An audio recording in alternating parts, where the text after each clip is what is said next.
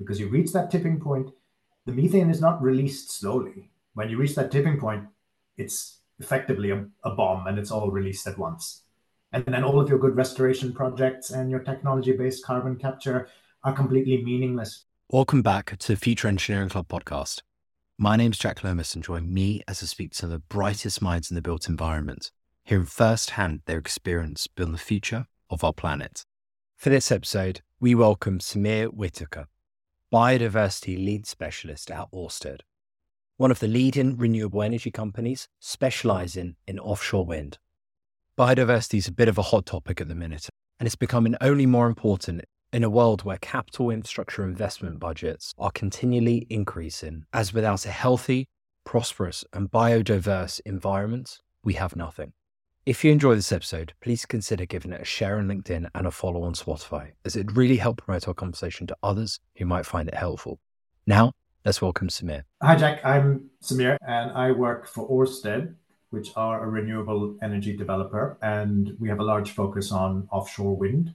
I work in our biodiversity team as a lead biodiversity specialist for the UK and Ireland.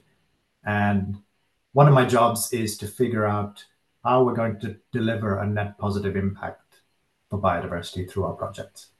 So I struggle to find one word to describe my roles, but I guess I'm in nature conservation, and I have been for about 17 years now in a variety of different roles. Focused, I would say, quite a lot on the role of nature and biodiversity management in large-scale infrastructure projects. So thinking about oil and gas pipelines, highways, airports, and renewable energy more recently. So that's really interesting. Obviously, biodiversity is a really big theme at the minute. We see protests, we see change in policy. It's a conversation topic that is at the front of a lot of our minds if we're working in the infrastructure space. What does biodiversity mean for you? So I suppose, in a nutshell, to me, I see biodiversity and nature as interchangeable terms, and biodiversity, obviously short for biological diversity, is slightly more jargony. But it really, the two things refer to the variety of all of the living organisms on our planet. But I think more crucially for me is the connections between all of them.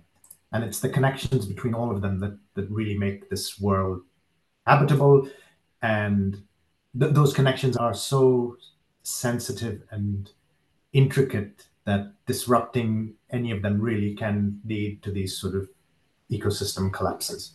And thinking about that from an infrastructure space, we hear about some of the negative consequences of these big infrastructure mega projects on biodiversity and the environment. But what does that mean in reality in terms of the day-to-day design, delivery, and management of the infrastructure assets? So I think what it means is, if we're thinking about the gold standard of infrastructure development, is understanding from a very early stage what actually exists on your site in terms of biodiversity. So what is the total complement of species and habitats, and how do they interact? And having a reading of this before even designing your infrastructure allows a developer to go through what we refer to as a mitigation hierarchy, which is essentially to be able to minimize impacts to the extent possible, given your particular infrastructure, and then to minimize and restore any of those impacts that are unavoidable.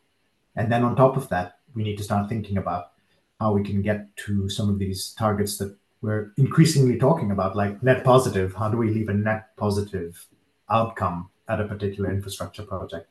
That all depends on knowing what exists on the site, how they interact. So that's how species and habitats interact with each other, and how they will interact with the actual infrastructure itself. So when we talk about biodiversity and the interconnected nature to biodiversity and the fauna and the flora, etc., how does this all feed up towards climate challenge that we're all faced with at the minute, and some of the environmental pressures that we're seeing in the world that we live in? So I think let's just consider us as part of nature for a minute. I think we can argue that one. Climate is obviously an existential challenge to all of nature. And just thinking of some of the pathways, but if you consider sea level rise and how intertidal habitats are going to be inundated and essentially irrecoverable because that land is lost, that's just one of the many examples where these sort of broad scale changes from the climate crisis are going to impact biodiversity.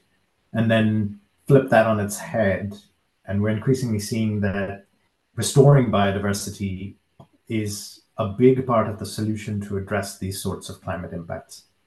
Again, taking the intertidal example, there's a lot of evidence showing restoration of natural habitats as coastal defense, as an example, is far cheaper and more resilient than built infrastructure.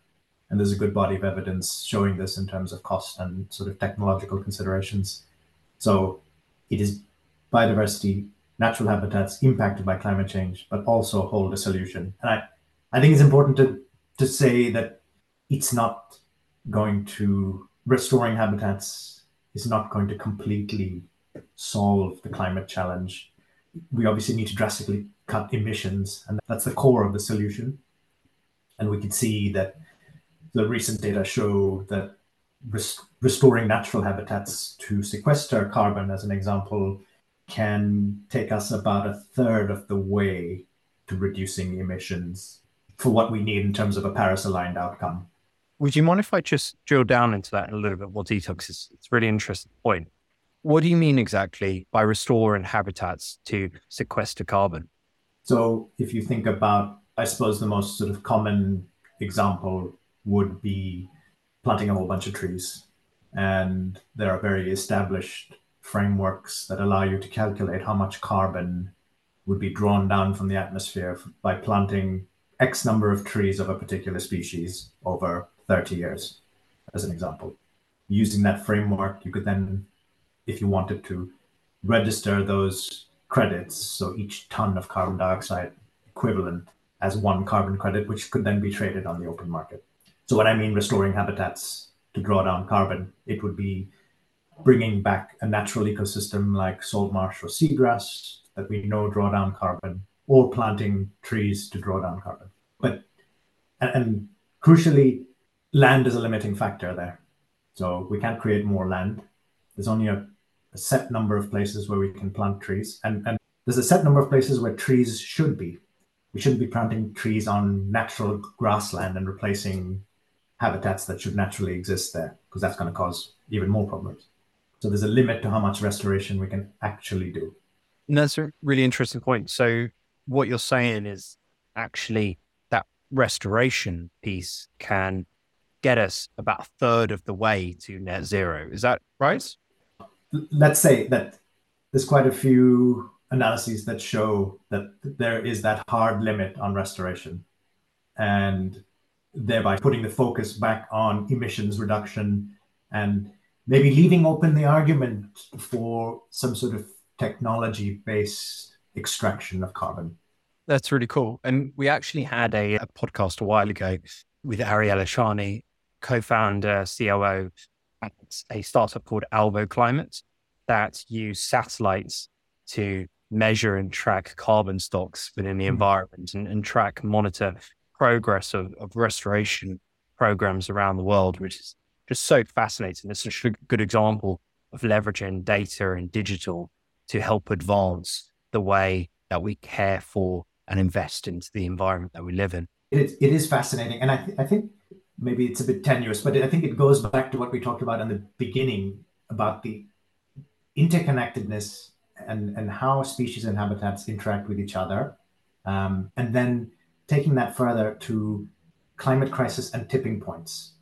And tipping points in the climate crisis are all about these interactions, where you basically you reach a stage where the progression of degradation suddenly becomes logarithmic, and then the impacts therefore become logarithmic. And in a way, when you reach that point, there is nothing you could do in a reasonable time frame to reverse that. And I think this whole sort of melting of Arctic tundra and release of methane is a really good example of that. Because you reach that tipping point, the methane is not released slowly. When you reach that tipping point, it's effectively a bomb and it's all released at once. And then all of your good restoration projects and your technology-based carbon capture are completely meaningless because the scale of carbon and carbon equivalent in the atmosphere has gone way beyond what we projected. And I'm really interested in the role that it plays within infrastructure. We heard a few years back around the impact of discovering protected species along the HS2 line, the amount of delays and the impact that had to the project schedule, and rightly so. How embedded within the infrastructure design, delivery, management type world is biodiversity, and what impact does it have on the decision-making process? I have to say it varies hugely across regions. And I think we can extrapolate from England, where arguably we have a very strict and well-regulated planning process. But even in these scenarios, we end up missing things because biodiversity is complicated. There's no one metric to measure and track biodiversity. And we simply still don't have enough knowledge about how a lot of these interactions work. So again, just taking England as an example of, I would say, good and possibly best international practice from a planning perspective, we're still missing things here. So then you think about other less well-regulated markets and where the need for infrastructure might be more pressing. And in most planning systems, there's always the sort of provision for something like overwhelming public need, which allows you to maybe take some shortcuts. And one of the easiest shortcuts to take would be to not conduct a very detailed screening of your species and habitats. So it must be better regulated. And I think things like World Bank, International Finance Corporation performance standards come in here, but that applies to, I have to say, a relatively small proportion of big infrastructure projects in the developing world. And that leaves a lot of unregulated or less well-regulated projects where there's very little consideration of biodiversity. And leaving it as an afterthought, as we know, makes it much more expensive to address. And that makes it much less attractive to restore. Just on the point of regulation, what regulatory frameworks are in place that determine the amount of effort that, say, asset owners or developers have to go to protect the natural habitats? I'd say the first one is obviously environmental impact legislation. Environmental impact assessments are probably one of the most sort of standardized processes globally from a sort of biodiversity screening perspective, but it's largely a qualitative process. So I think what's changing now, and England is really leading the way, biodiversity net gain legislation, which is looking like it will start in January 2024. Developers are now required to not just understand what is present at their site, but how much and what condition it's in. And post-development, they're required to have at least a 10% gain on any habitat that they've impacted. So I think it's a move towards a really positive and robust and a sort of quantitative approach. And am I right in thinking that the climate-related financial disclosures also play a role here? So reporting frameworks like TCFD, which is the Task Force on Climate-Related Financial Disclosures, are driving better company behavior. And I'd say there's a good body of evidence to show that disclosure does lead to improvements in company policy. Taking that further to company practice is a bit of a leap, maybe, but it does take you one step down that causal pathway of getting to better action. And it allows, I think importantly, maybe most importantly, it allows for companies to be held to task in a very quantitative way. So TCFD requires you to make quantitative trackable targets. It's not just statements like we will be better. There are numbers attached that can be tracked. And there's a number of advocacy bodies that now very specifically track company progress and report on company progress. The same thing is going to happen for nature. The Task Force on Nature-Related Financial Disclosures have released their beta framework right now. A number of companies are piloting this already. There's talk of several governments making it mandatory, which again is going to drive those first company policy and then company action.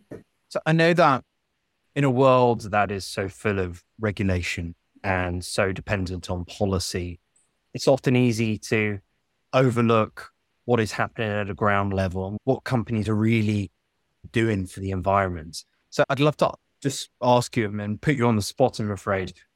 Do you think that looking at the UK, we are actually making a difference here when it comes to nature, biodiversity, and the environment? Or is it just for the show? Is it just more of a sort of CSR program? Yeah, I think that we are making a difference. I've seen a number of examples in the last maybe 3 years where there are very proactive approaches to habitat restoration. I think what is missing, or what the next step needs to be, is this more collaborative approach to get to scale. Scale is it's the key word here, particularly when we talk about marine restoration, but restoration in general, because scale of habitats is directly linked to connectivity, lower fragmentation, and more resilience. And these three things combined are the difference between success and failure for large-scale habitat restoration. And you said collaboration. Sorry, what do you mean by that exactly? Well, I think, and then this is natural. Companies compete. So I think it's natural for a company to want a restoration project that they fund and they can talk about as their restoration project. That becomes watered down a little bit when you have 10 different companies on the web page. And I think that is a bit of a challenge. If you're thinking about value for money, you want to be getting the most bang for your buck, the most PR bang for your buck. I'm not saying this is universal for all restoration projects, but I think it's a mindset, it's a way of thinking that sort of limits how much collaboration can actually take place, and it limits the scale of these projects.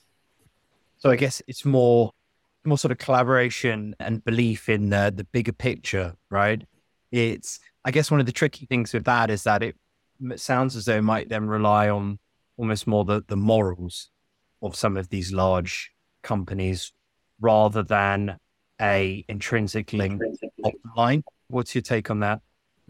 Yeah, I'd say to some degree it relies on morals, but I think relying on morals is probably not the right long-term solution. Again, we've talked about the sort of regulation and the fact that there is a lot of it, but there are, I think, also cases where more joined up regulation could really improve this sort of collaborative approach to things like habitat restoration. If you think about, we'll take the specific case of offshore renewable in the UK. There's an increasing number of new projects in the pipeline that may require to carry out some sort of habitat or species compensation activity in order to get consent. Now, often these projects would have to carry out compensation on the same types of habitats or species. There's a clear, ready-made almost opportunity there for a number of these developers to pool these funds together and do one or two massive projects rather than a bunch of discrete little projects, which are still valuable, but wouldn't be as valuable as one large-scale project that is more resilient. And I guess with all of that, it comes down to measuring value, right? It comes down to actually quantifying the value that is then returned to maybe the environment, to shareholders, to everyone, all of the stakeholders involved. Yeah. What do you think? What do you think the right approach there is when it comes down to actually maybe quantifying and making decisions based on that ROI type figure?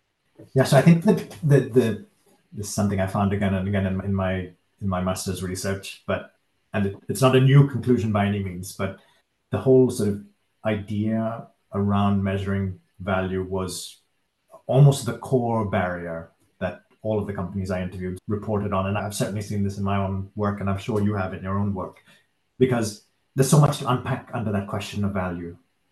it even value to who. So we think about who's the actual stakeholder here. Ideally, we would measure the value to nature. In that case, we would have a suite of metrics and indicators, KPIs that measure the increase of nature at a particular site. But then you're making financial decisions. So you do need that sort of ROI type. You need to be thinking about, I'll say it again, colloquially, you need bang for buck also in terms of where you're deploying restoration funds, for example. You want to deploy them to a project that you know is going to succeed, if that's ever possible to have that complete knowledge, or at least has the best chance of success, the best chance of enduring, the best chance of returning the value, which might be a set of ecosystem services or a set of criteria that allow you to consent a project or a number of species that you've agreed with regulators you're going to deliver. So all those sort of things around this whole sphere of measuring value are still in a way up in the air.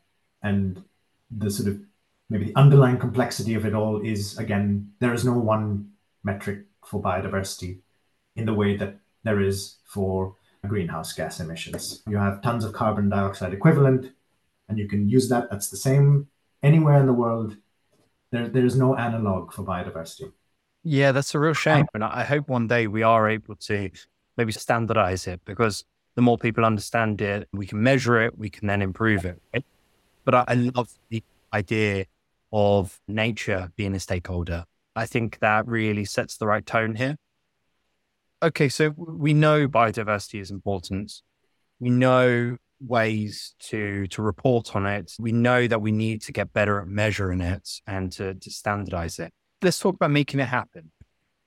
For any maybe developers or asset owners listening to our conversation here, what do you think should be the first go-to step to making some real headway in improving the natural world? Yeah, okay. I think there's several, and I think some of them are quicker wins and some not. I think the first one really is broadening your internal value framework. So so broadening the definition of value. When we talk about value in a company perspective, we're thinking about dollars and pounds.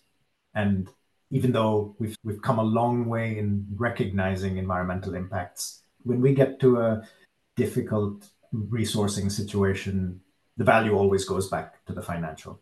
And I think drawing on frameworks like TNFD, we're able to start adding to that sort of definition of what is material to a company. And I think there's a really good body of evidence out there to show what the potential costs are of not doing it right. So I think that's the first step. I think the second step is that there are solutions to the question of metrics and what measures to use. There might be a little bit of work to do yet, but I would just take England's approach, so the DEFRA metric, biodiversity metric, which again will be the basis for reporting against biodiversity net gain, is a really good starting point. And I think it's a really good communication tool as well, both internally and externally, on, at the outset, what are the potential impacts on nature from our project? What can we do about that? And then you can use that Excel sheet to sort of iterate and put in a bunch of different scenarios, and then reach a stage where you could see what is acceptable to both your company and your stakeholders. And by stakeholders, I'm including nature again there, but represented by probably an NGO. So I think those two things together take us quite a bit of the way. I'd say the sort of final thing, and this is a difficult one, is taking all of this into some kind of internal campaign, education campaign. It sounds really basic. But again, a lot of the companies that I interviewed, the biodiversity leads that I talked to, expressed a lot of frustration at the level of knowledge about why people should be doing it internally. And it's what you said earlier, which is a lot of people think, we've made this commitment, so we need to go and do it, without taking any time to actually think about what are the costs and benefits. How is it actually going to improve our business, if at all? How do we find the resource to do it? So there's not much thinking about how to integrate it to the business. And this whole idea of mainstreaming biodiversity commitments, again, it's one of the sort of key points in the post-2020 biodiversity framework that the Convention on Biological Diversity released last year. And it's this idea of, even if you get everyone to understand that it's important, what are the steps you need to take to actually mainstream that within your company? And one of the key steps is to make sure that people actually understand why it's important and why we're doing it.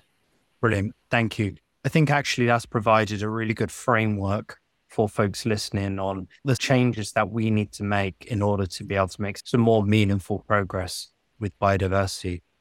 Samir, thank you so much for your time. I really appreciate it. You've been listening to the Future Engineering Club podcast. Thanks so much for joining me. I really hope you enjoyed it. Keep an eye out for next week's episode. And in the meantime, give me a shout on LinkedIn and let me know what you thought. Thanks and goodbye.